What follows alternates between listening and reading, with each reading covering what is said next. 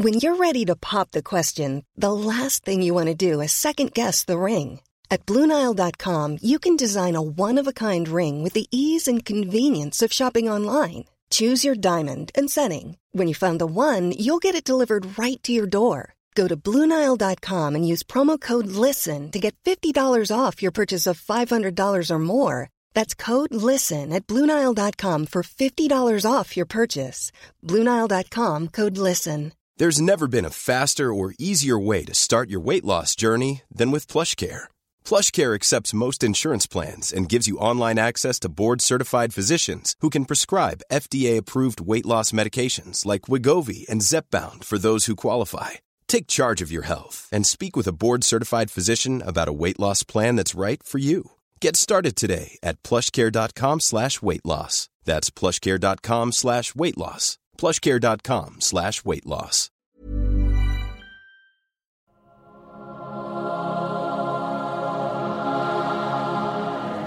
To write a history of the long Tudor century from 1485 to 1603 must surely be a daunting task.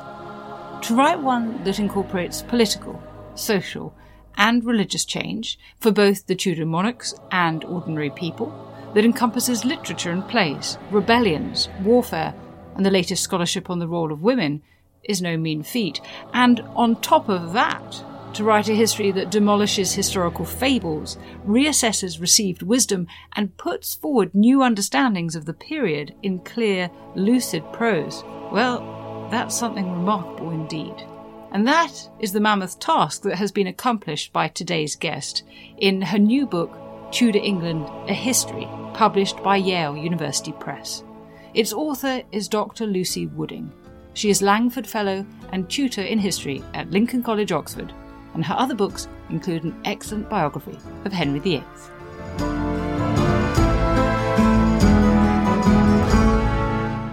Dr. Lucy Wooding, thank you so much for inviting me to your rooms here at Lincoln College, Oxford, to talk about your wonderful book. This is Tudor England, A History, and it is a remarkable piece of work. It is now the authoritative guide, I think, to Tudor England. This is the one that everyone needs to pick up. It's remarkably clear-eyed and incisive and really takes account of all the new developments in the last half century of writing, and you bring huge amounts of your own insight and perspicacity to it as well. So thank you so much for writing this and for agreeing to speak to me about it. No, well, thank you very much. That's incredibly kind of you. And it's lovely to have you back. This is your college, so it's lovely to have you here. It's always lovely to be here. I very rarely ask people questions about their introduction because I always think they think I won't have read the rest of it if I say that. But you start by making a number of quite intriguing and provocative statements about how people have thought about Tudor England. And you say that many modern depictions of the Tudor past continue to distort the historical record and are often a travesty of the real thing. And that these kind of fables, these fabricated notions of the Tudors prevail. Was it trying to defeat some of those myths and fables that drove you to write this book? I suppose in part, perhaps it was. It's lovely that there is so much interest in the Tudors.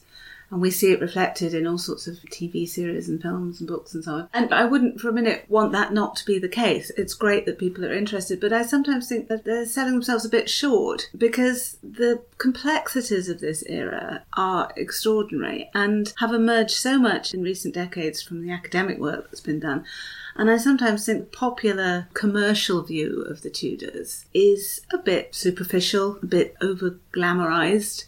And it would be even more interesting if they paid just a little bit more attention to some of the work that's going on in academia. I think we should be able to talk to one another. So I think what the academic world is engaged in, it should be able to communicate with the wider world. I completely agree. This is a book that, of course, covers the monarchs, and we will talk about them, but it absolutely situates them in the wider world of Tudor England. And you say that to understand the Tudor era, we must situate our imagination within the natural world in which the Tudors lived and worked and fought and died. So you start by talking about landscape and seascape. Can you talk to me a little bit about that relationship between the Tudors and their world? If you can imagine yourself back into a world where predominantly people live off the land, where most people are engaged in agriculture, where the harvests fail on a regular basis, maybe even 5 or 6 years, where people are living on the poverty line, you're going to be so powerfully attuned to the weather, to the rhythm of the seasons. It's going to be something that shapes your reality. Nowadays, we live in a much more urban environment. We are so divorced very often from our natural environment. But at the same time, also, in the 21st century, we are becoming powerfully aware of the need to pay attention to the natural world, which we have damaged so irreparably. I think it's fascinating to look back to the Tudors, who kind of already knew this. They kind of already knew that they had to respect the land on which they depended. And so that's where I wanted to begin the book, by trying to paint the landscape. One of the ways in which the Tudors were attuned to their environment was manifested in something that many people might not know outside of academia, which is their sleeping patterns. Can you tell us about how the Tudors slept differently to us? You don't ask these questions, do you? You make assumptions about, well, people live their lives in this way. Yes, no, you had 2 sleeps if you were living in Tudor England. You had the early sleep, and then people would wake up around midnight and very often be very active. This was a time when you very often had letters to write, or you might pray at great length. And then you had your second sleep. That's just fascinating, isn't it? Because, of course, it meant that they were going to bed when it got dark. Why burn candles that you don't need to?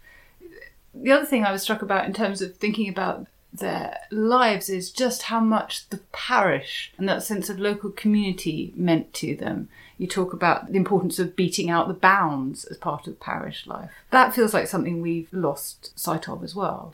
I think there are probably parts of this country and many parts of the world where that still obtains, where your day-to-day existence is still shaped by the community that you live in. But those of us who live in cities, yes, it's a long way from the sort of things that the Tudors would have taken for granted. And I think we've lost something, actually, in that many people these days don't really know who their next-door neighbour is.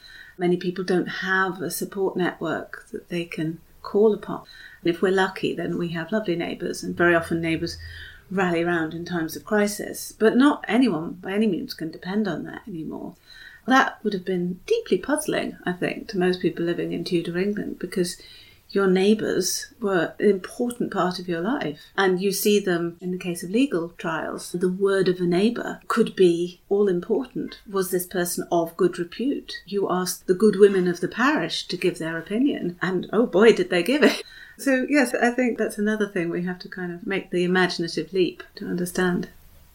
In this book, you engage with each of the monarchs, but intersperse, look at each of those with chapters that consider other aspects of Tudor life. So I'm going to try and recreate that in our interview. Let's turn now to the first Tudor monarch, Henry VII. And you say that his reputation today is as an avaricious, reclusive, very dull man, but that when alive he was known for his magnificence, his strength of character, and his astounding achievements. Why do you think there's such a disparity, and how instead would you rather we remembered his reign? I think one of the reasons he has such a poor reputation is the consequence of his son, who fairly cold-bloodedly, I think, massacred his father's reputation in his own interests. And one of the things that I've tried to bring out in this book is just what experts the Tudor monarchs were at self-fashioning, what perhaps in the modern world we might call propaganda, although in a way that doesn't properly describe it. They were exceptionally gifted at projecting an image. And of course everyone remembers the Henry VIII, the Holbein image, the larger-than-life Colossus. But of course, you've got to remember that all of that was an exercise in smoke and mirrors. They were trying to conceal their very real weaknesses. And the Tudor claim to the throne, it was dubious. Civil war was a very real risk. So they project this image of stability, magnificence, security to cover up some really quite fragile moment in the reigns of each one of them. And I think that's what Henry VIII was doing. He's 17 years old. Okay, he's tall, athletic, beautiful by all accounts, intelligent, but still far from secure on the throne. So he makes this image of himself as a generous king, someone who doesn't penny pinch. So this is the idea of Henry VII as a sort of Scrooge-like king. This is where it's emerging from. But Henry VII was very successful at making a certain sector of society accountable. So the nobility, who could at times cause a lot of trouble, Henry VII gets them to pay their taxes, or gets them to pay their dues, or holds the threat of a very heavy fine over them in order to make them behave. Unsurprised, they don't like it very much, any more than exceptionally rich people and corporations in the modern world like being forced to pay their taxes. In fact, they put a lot of effort into avoiding doing so. So this young king comes to the throne. He wants to project the right image, and he's also being very carefully manipulated, I think, by those around him to not be like his father, because it's very much in the interests of the elite that he should not be quite as exacting. And I think he is taken in by their flattery. And so there's a kind of almost a silent pact to demolish Henry VII's achievements. And that's where it comes from, I think.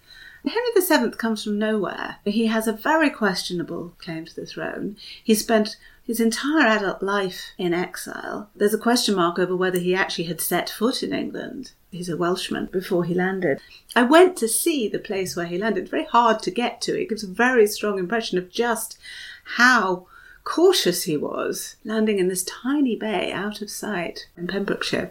And he didn't have very much by way of military backing at the time.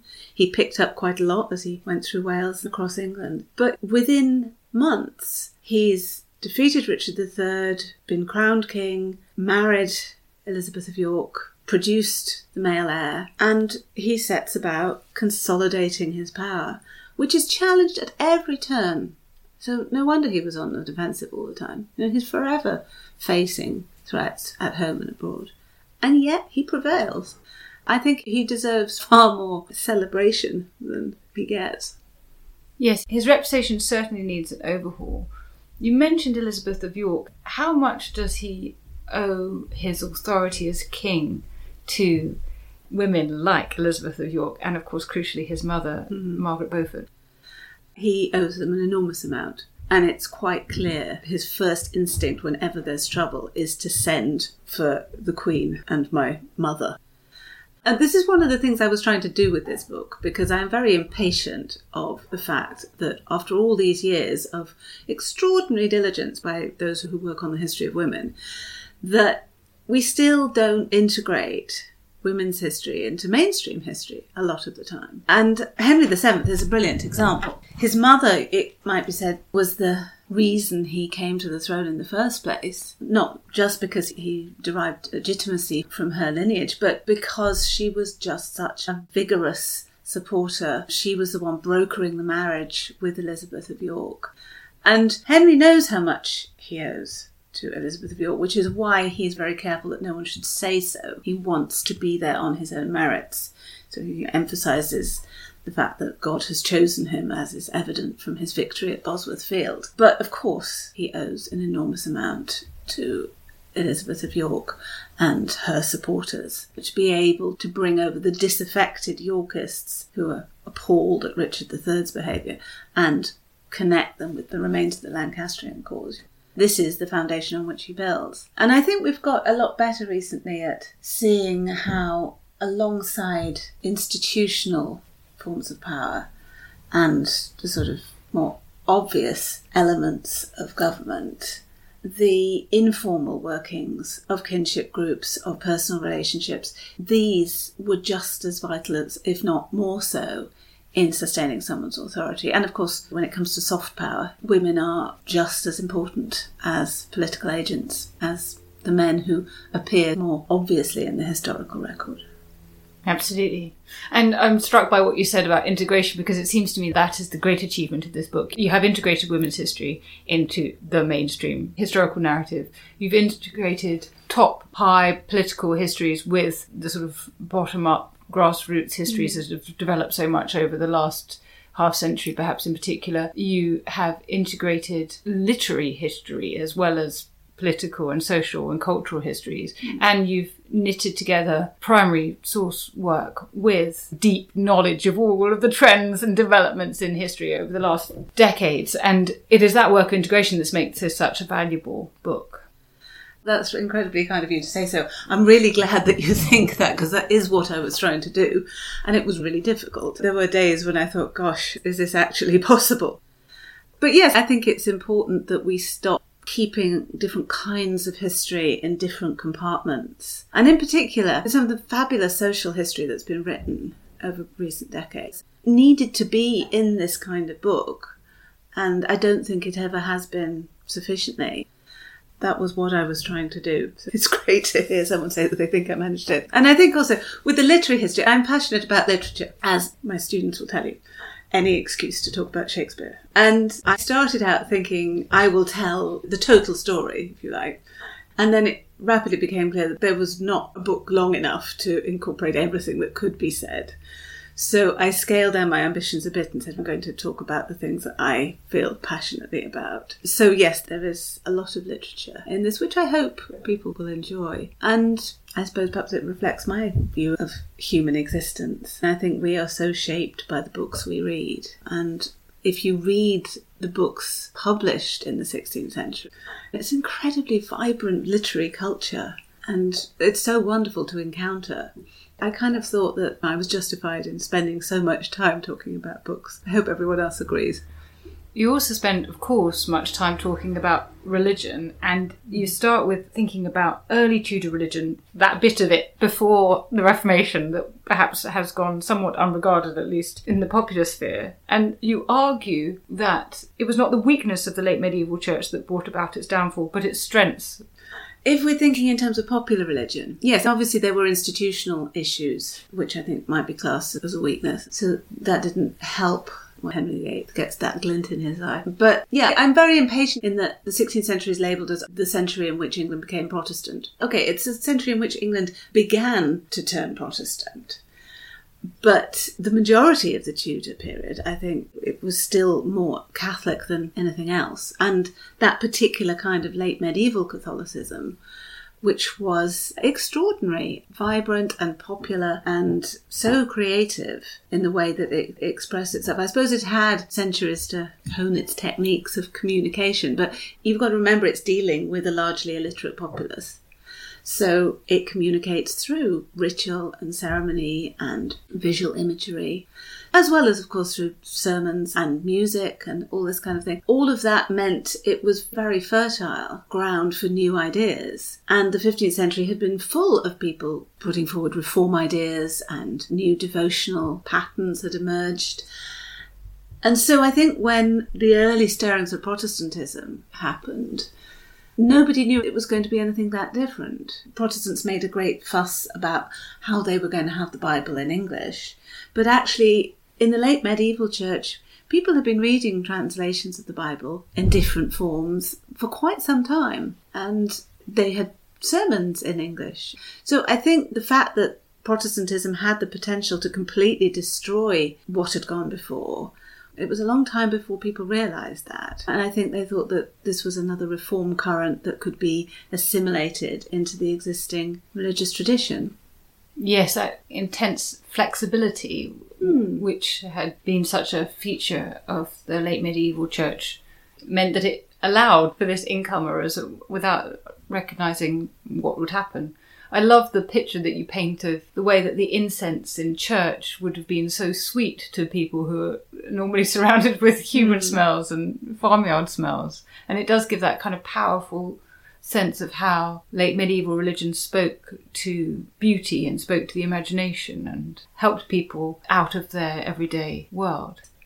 Protestants would come along and be deeply suspicious of this kind of thing and highly critical of bells and smells and all the rest of it, precisely because they could appreciate just how powerful these things were. And even in this modern world that we live in, where many people don't espouse any religion, people still love to go and sit in churches. People still love the music and the beauty of the stained glass windows. You can appreciate the sort of aesthetic power of those surroundings, even if you don't buy into the belief structures.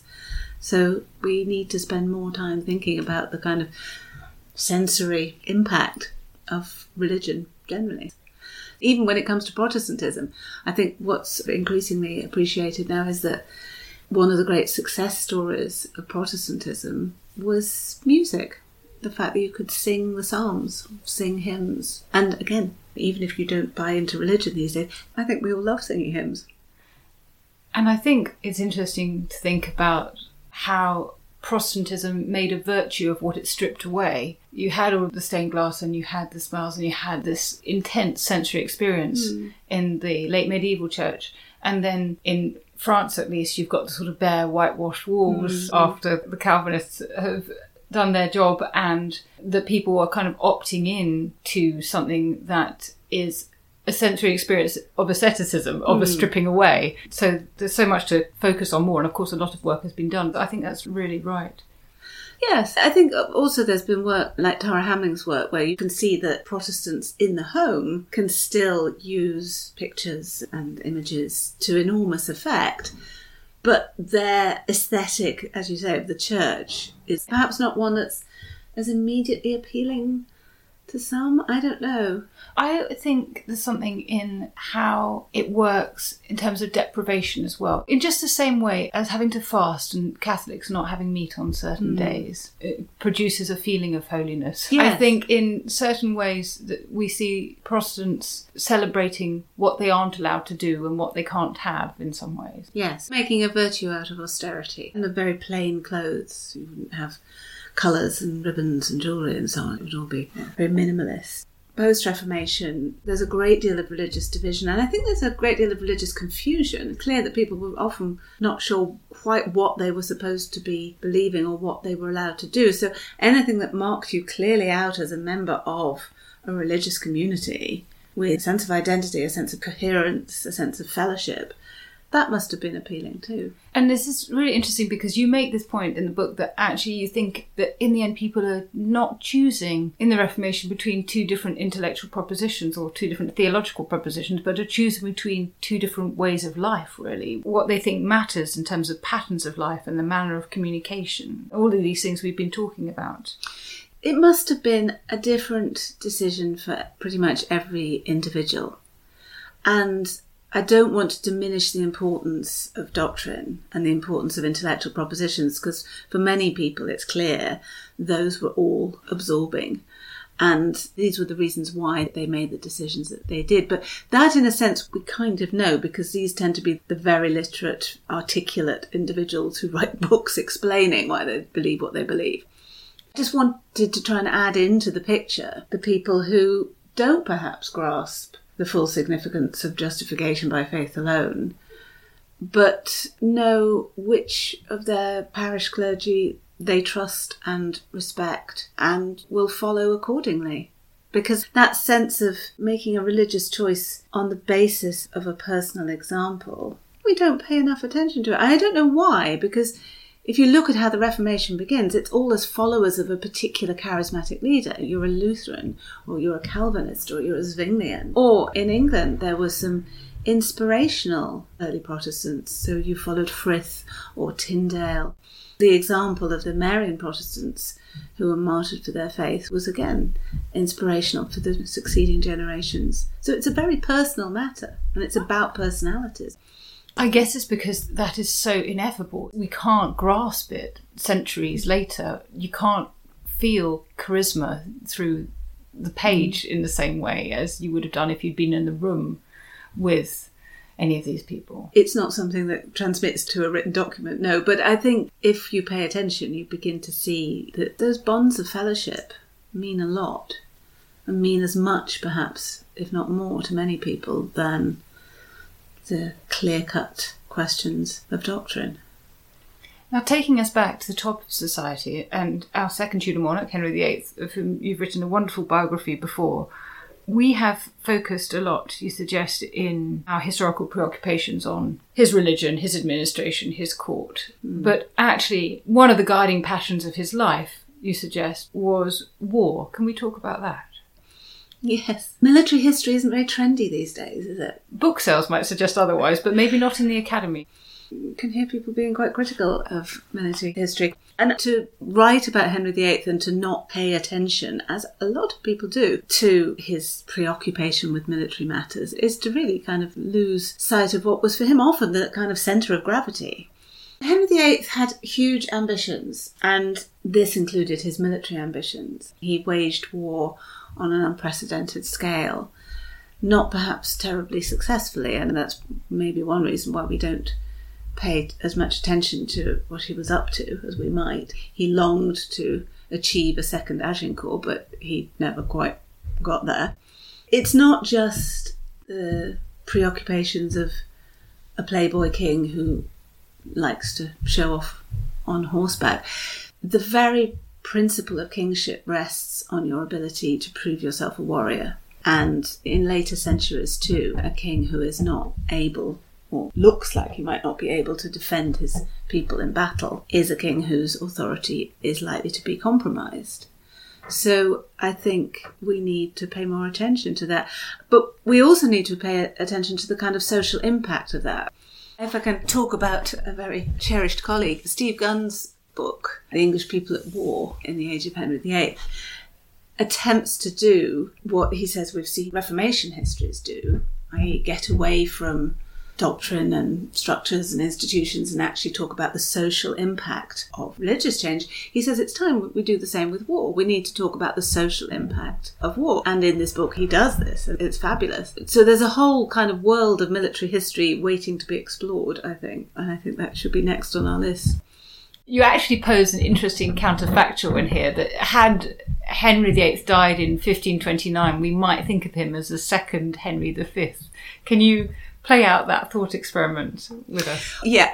We're not really supposed to indulge in counterfactual, a bit frivolous. But I suppose the point I was trying to make is, can we please concentrate a little bit more on the first half of his reign? Because we are so used to seeing him as this bloated, paranoid monster of his closing years. And with good cause, there were alarming aspects to the 1540s. But to many of his contemporaries, it's interesting, even after he's died, many of his contemporaries still reflect on him as that very young, beautiful, vigorous, martial king who was a gifted scholar, a gifted musician, very much the Renaissance prince. And clearly for contemporaries, that image of their ruler stayed and was not driven out by what happened in the closing years, or at least not so entirely. That's interesting. To think about nature of power now a little bit, you suggest that our idea about the Tudor period, going on from what you've said about Henry in that last decade, is of thinking of something despotic, that power, we imagine, was solely in the hands of the monarch, or that's the kind of popular image of it. And actually, you argue that we need to think about it as something far more negotiated and far more contingent and diffuse, and we need to think about the limitations on royal power. Can you explain that a little bit? Yes, I'm very tired of people going on about Henry VIII as the Tudor Stalin, because it's such a misrepresentation of how Tudor power works. And of course, Henry VIII could be scary, but even when he is at his most vindictive, it's interesting that he still has to abide by legal process. And also that if he wants something to happen, he just can't make it happen through a sheer act of will. He has to have allies. He has to be able to bring Parliament with him. He has to be able to bring the nobility with him. Now, okay, he might do that by a series of bribes, threats, whatever it takes. But he just can't act alone. He doesn't have the mechanisms of power. He doesn't have that kind of institutional framework. He doesn't have a standing army. If he wants to go to war, he has to be able to persuade his nobility that this is a war worth fighting and one they want to have a part to play in. And of course mostly they do. You don't want to offend your monarch, but it's not as if he can bring about anything just by royal fiat. One thing I thought was particularly interesting and incisive about your analysis that shows that the social hierarchy wasn't as fixed as we tend to think it was how many instances of nobility there are acquired in one generation. And also, because of course you're including the women in the story, for how many women of landowning sort of rank, this was an age of opportunity. What did it take for men and women to capitalise on that opportunity in the Tudor period? There are various routes, but it's usually personal connections. So if you could become a loyal servant to a monarch, and make yourself indispensable. Charles Brandon was just really good at sport. Yeah. And he ends up as Henry's brother-in-law. I suppose, obviously, if you're a woman, marriage is one route to power. But not necessarily. Again, some of the ladies-in-waiting at court who exercise quite a lot of influence. And also education. You've got to think about the explosion in educational possibilities, granted only for the very elite women. It's not everybody like Elizabeth who's educated to speak multiple languages. But when they do, they again become power brokers. And it's fascinating to watch. But then, of course, once you've achieved noble status, you pretend like you've always been noble. These wonderful Elizabethan nobles who are having genealogies constructed to make it look like they come from an ancient lineage. I think this happens in every age.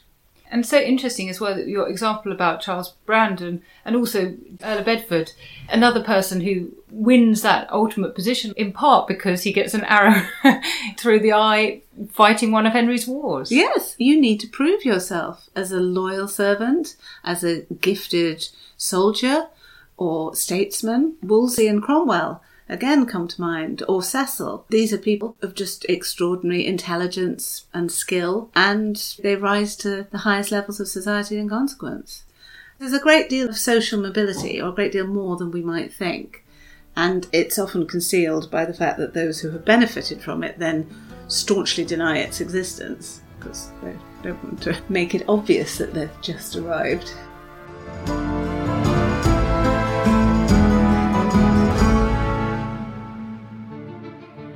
Hi there, I'm Don Wildman, host of the new podcast American History Hit. Twice a week, I'll be exploring stories from America's past to help us understand the United States of today. Join me as I head back in time to witness Thomas Jefferson write the Declaration of Independence, head to the battlefields during the Civil War, visit Chief Powhatan as he prepares for war with English colonists, tour Central Park before it was Central Park, and a city in Tennessee which helped build the atomic bomb. From famous battlefields to secret cities, from familiar names to lesser-known events, I'll speak with leading experts from across the United States and beyond to bring American history to life. Join me every Monday and Thursday for American History Hit, a podcast by History Hit.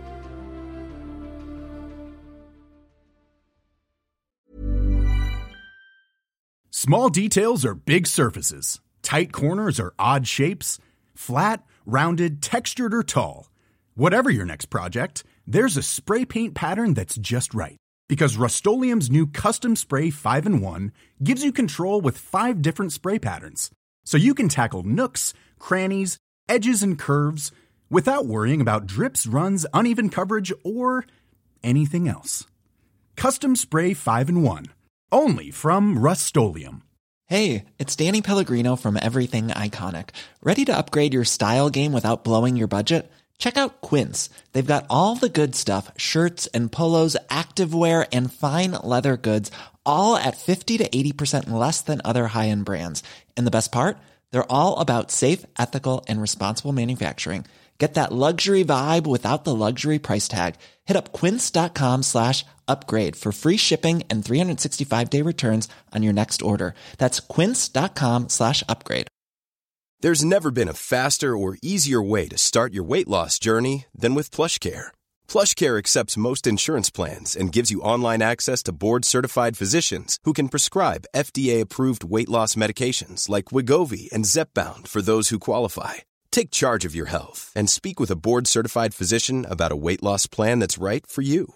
Get started today at plushcare.com/weight loss. That's plushcare.com/weight loss. plushcare.com/weight loss.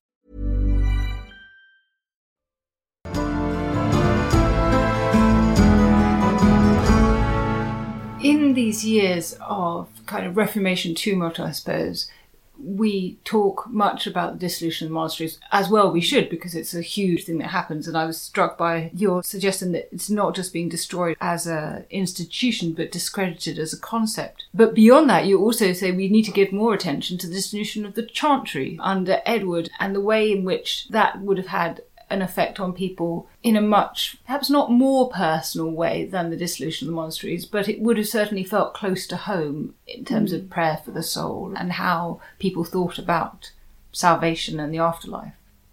Yes, it's another set of links, a view of the relationship between the living and the dead. And there's that strong sense of obligation to the dead. And yes, okay, if you're rich enough to endow a monastery, then you might have a very personal link to one of these religious houses. And people certainly left money to them in a very targeted way, which shows that they had some kind of a relationship with those houses. But chantries were just achievable to people, even if they didn't have vast amounts of money to leave. We think of a chantry as being an actual building, a chantry chapel. And of course, if you're rich enough, yes, you endow a chantry chapel for the masses for your soul are said there. But strictly speaking, a chantry is just any bequest of money for masses to be said. And it's fascinating to read people's wills. And again, the very precise instructions they give. These masses should be said at a particular altar dedicated to a particular saint, who is perhaps their patron saint, or there's some connection with the family, and that they specify the people to be prayed for, not just themselves, but their father and their mother and their sister and their brother, and all Christian souls. It always ends, and all Christian souls. So again, it's another way of weaving together that fabric of a Christian commonwealth, where everybody has an obligation to everybody else. And of course that's the ideal. I'm not saying that everybody lived in this harmonious society and that people never fell out or were unkind to one another, but there's a very clearly recognised aspiration for every member of society that they should somehow be joined together, be knit together in bonds of charity. And the dissolution first of the monasteries and then of the chantries, I think, just tore big gaping holes in that fabric. Your book is perhaps at its most radical when it comes to think about Mary I. You say that in recent years we've come to realise we may have been almost completely wrong. How did contemporaries see her? I suppose I'm asking the same question I asked you about Henry VII. How should we set right our estimation of her?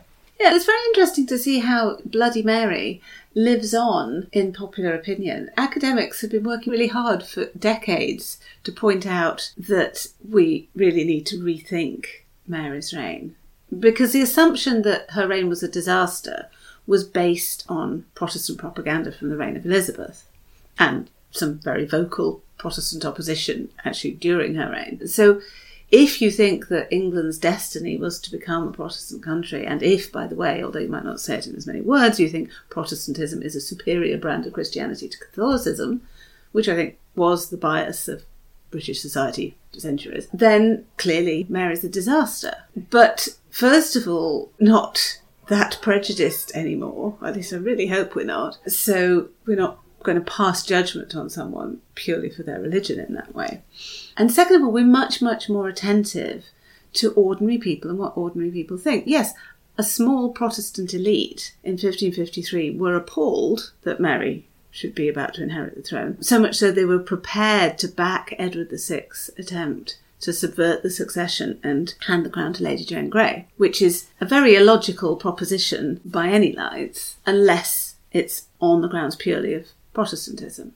A descendant of Charles Brandon, by the way, talking about... Well, we're talking about success stories, yes. There's a small number of people for whom this is bringing the world crashing down around them. But for most ordinary people, it was a return to normality that Mary was going to take the throne and, of course, restore Catholicism. Everybody knew that was what she would do. She's known for her resistance to Protestantism. Her followers, very ostentatiously, they ride through London displaying their rosary beads. Her household was much sought after by Catholic families who wanted their daughters to be a part of that Catholic community. So everyone expected it would be a return to the old ways.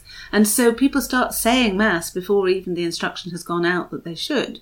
They start bringing out the statues of the Virgin Mary that they've had hidden at the back of the wardrobe or wherever for the years of Edward's reign. And they display them at the windows when she rides into London. So I think if we think in terms of ordinary folk, it's not been very long since they lost the Latin Mass. You've got to remember the Book of Common Prayer only comes in 1549. So this is 4 years later that Mary comes to the throne. So the Book of Common Prayer must have still seemed very new, very awkward, rather jagged. I think nowadays we would appreciate the beauty of Cranmer's prose, and the Book of Common Prayer service is a beautiful thing. But I think at the time It was just odd. It was in the wrong language. How could it work? If you think that the Mass has special powers, it's said in an arcane and elevated language, only bits of which you understand. I think it adds to its mystery. And then to have this awkward new service brought in. Yeah, I think a lot of people must have been just so relieved to see Mary back. And that's what she thought too. She thought that the people loved her. And she was emphatic that she had come to the throne through popular backing. And we've always dismissed that claim. It was, a stupid woman, she didn't know what she was talking about, sort of thing. But actually, I think she might have had a point. She might have known better than all the generations of historians who later condemned her. And I was fascinated by your reflections on the way in which Mary's religion, which of course is always characterised as something quite extreme because of the nearly 300 Protestant martyrs, was in actual fact much like that of her father, a kind of not very superstitious version of Catholicism, if I can put it like that. Even the burning of heretics. Henry VIII burnt heretics, as you point out. Yes, everybody burns heretics, given half a chance. Even Edward VI burnt a couple, Anabaptists. Yeah, everyone who's anyone in the 16th century gets a really quite extraordinary education, a humanist education. They're taught Latin, they're very often taught Greek. They are taught to respect the great works of classical antiquity. And they are taught to read the Bible and appreciate the complexities of its text. And Mary, as a Princess of Wales, was given the same extraordinary education of all the other Tudor children. And she is, I think, like her mother, like her grandmother, she is a forceful, intelligent, insightful woman. And she has a vision of her Catholic Church, which is not just reactionary, it's not just putting the clock back. She wants a Catholic Church which has been purged of any error, reformed and strengthened and inspired, so that she puts a huge amount of investment into the universities. She sponsors some very interesting printed books in defence of Catholicism. She insists that her clergy should be educated and quite impressive individuals. And her cousin, Cardinal Paul, her Archbishop of Canterbury, calls a reforming synod at Lambeth, which brings in various reforms, including, interestingly, the idea that you should actually be educating your clergy specifically for ministry. So the idea of seminaries, which was to be a great counter-Reformation idea, but it was Mary's church that had that idea, or first gave concrete expression to that idea. So her vision of Catholicism, I think, is quite an inspired one. And certainly it inspires almost universal refusal by Elizabeth's bench of bishops to accept the Elizabethan settlement. So Elizabeth faces an unprecedented level of opposition from the bishops when she takes over.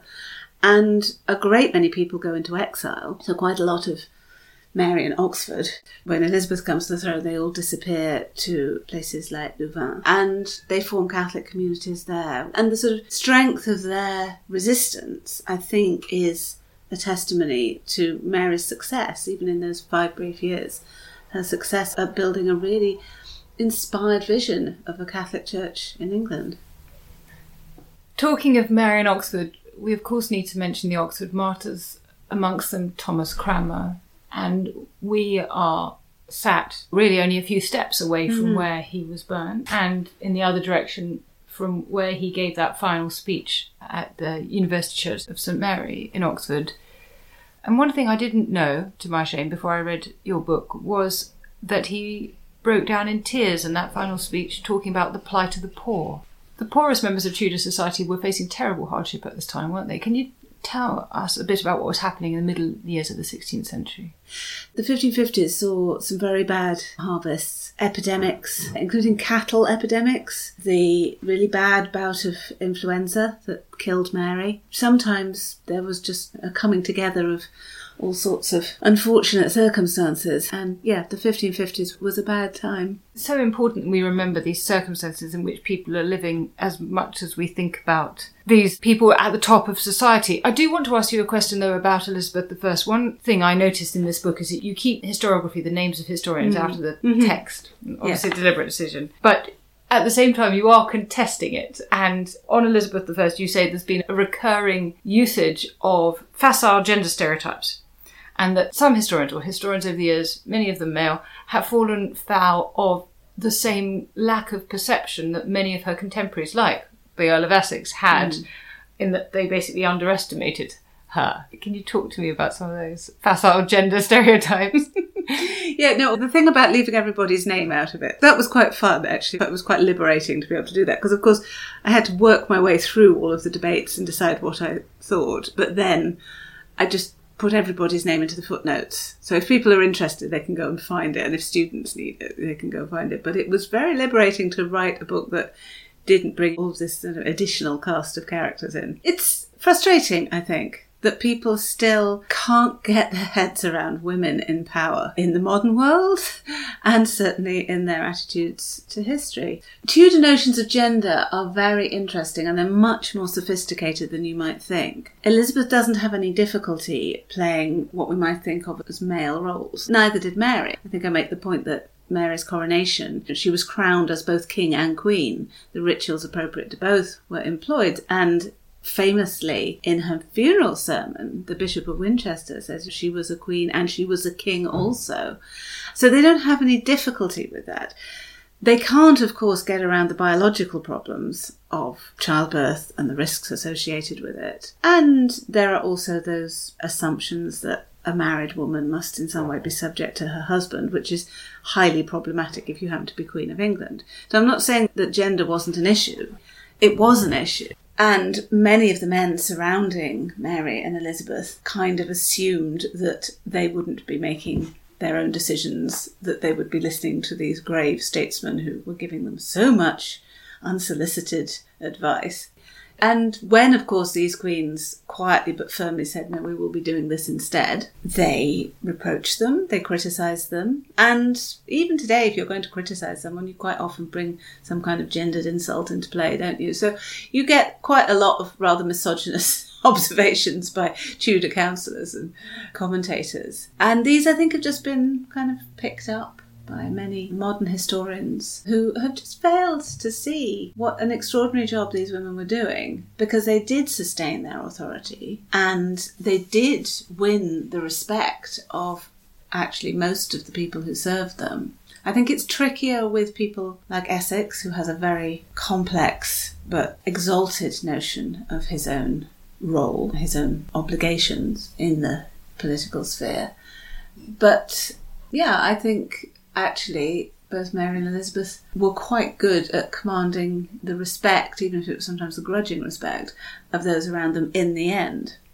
You write this wonderful chapter about performance and talk about how written records, that of course are the thing that chiefly survives, mean that we are in danger sometimes of forgetting that in Tudor England, almost all of these interactions would have been performed, enacted, just as much as they were written. Can you give some examples that help us to grasp the importance of performance in Tudor social and political life? We've had an obvious example recently. I think half the planet watched the late Queen's funeral procession, and it was an extraordinarily powerful sight. And there were not really many words involved, but the rituals of mourning, the rituals of respect, they were evident for all to see. So you only have to look at the roles of processions in Tudor politics. Both religious processions, which could be sort of small processions around the parish church, or could be great processions through the streets of London. One of the things Mary's Church was very keen to put back in place was these processions. You could think of funeral processions. You could think of processions at court, when the king is processing from his privy chamber through to the chapel royal. Yeah, these are occasions when authority is performed and everybody can appreciate the message that is being got across. You see it when the assize courts, when the assize judges come. Again, there is a procession. And people walk in procession with their badges of office carried in front of them. So, yeah, you enact power. And I think we know how to understand that language, but we have forgotten a lot of the time just how important it was and how far-reaching. So we know about Elizabeth's progresses, and we know that she liked to show herself to the people, and we've got that record of how she always went to where the crowd was thickest to show herself off to people. She hadn't invented that. This is what you did. You acted out your authority for all to see. Now, this book weighs in at 708 pages. Yeah, I'm really sorry. It was actually, the first draft was a lot longer. You should have seen the look on my editor's face. She was very tactful. It isn't something you should apologise at all for, because it's wonderful. It's a really good read. And at one point in it, you say that great Elizabethan Philip Sidney characterised the work of a historian loaded with old mouse-eaten records. I wondered as I was reading it, how ever did you marshal all the material to produce this enormous century-encompassing book? Yeah, I wonder too, really, looking back. I mean, I've been teaching this stuff for years, actually for decades now, alarming it as it is to admit to that. I have lived inside my imagination in Tudor England for a lot of that time. And so I suppose I have gradually worked my way around a lot of the sources. I did read an enormous amount that I hadn't encountered before. I quote all the time from 16th century books. I had such fun reading these. They're brilliant. They're just so idiosyncratic and quirky and passionate and idealistic and touching all at the same time. They really knew how to use words, these people. Obviously, I dutifully read all the amazing things written by my colleagues in all the different fields connected with Tudor England. The brief for the book was that it was supposed to be an academic book, but it was also supposed to be a book that anybody could read and enjoy, which meant that I spent a lot of time putting things in, saying, I have to make this credible, I have to make this convincing, and then realising that this paragraph was sinking under its own weight, and then I had to take all of this stuff out again, and yeah, there was a lot of movement back and forth. But I also had some very lovely friends, including some of my students and former students, who read bits of it for me and said, yes, this works, or can you say a bit more about this? There was a lot of friendship went into this book, for which I will be everlastingly grateful. And of course, as you well know, Oxford is full of brilliant early modern scholars. Whenever I had a doubt or a question, I had only to turn to them, and they very graciously put me on the right track. So yeah, if Tudor society is all about the bonds of charity and the vision of the common weal and everyone working together, Oxford doesn't do a bad job, actually, of emulating that. I felt very kind of loved and affirmed by everyone as I was struggling with this leviathan of a book. It's a great achievement, and I'm grateful to you for making the time to let me take you all over it in the course of this conversation. I recommend it to people, and I thank you very much. Oh, well, thank you very much.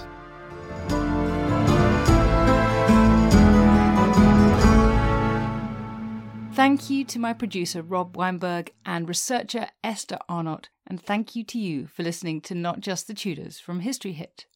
If you haven't already done so, do sign up to our weekly newsletter Tudor Tuesday so that you never miss out on the history you love. There are details in the notes below this podcast. And please rate this podcast wherever you listen, now including on Spotify. And please send me your comments and suggestions for future podcasts via our Twitter feed at NotJustTudors or by email notjustthetudors@historyhit.com. Small details are big surfaces. Tight corners are odd shapes. Flat, rounded, textured, or tall. Whatever your next project, there's a spray paint pattern that's just right. Because Rust-Oleum's new Custom Spray 5-in-1 gives you control with 5 different spray patterns.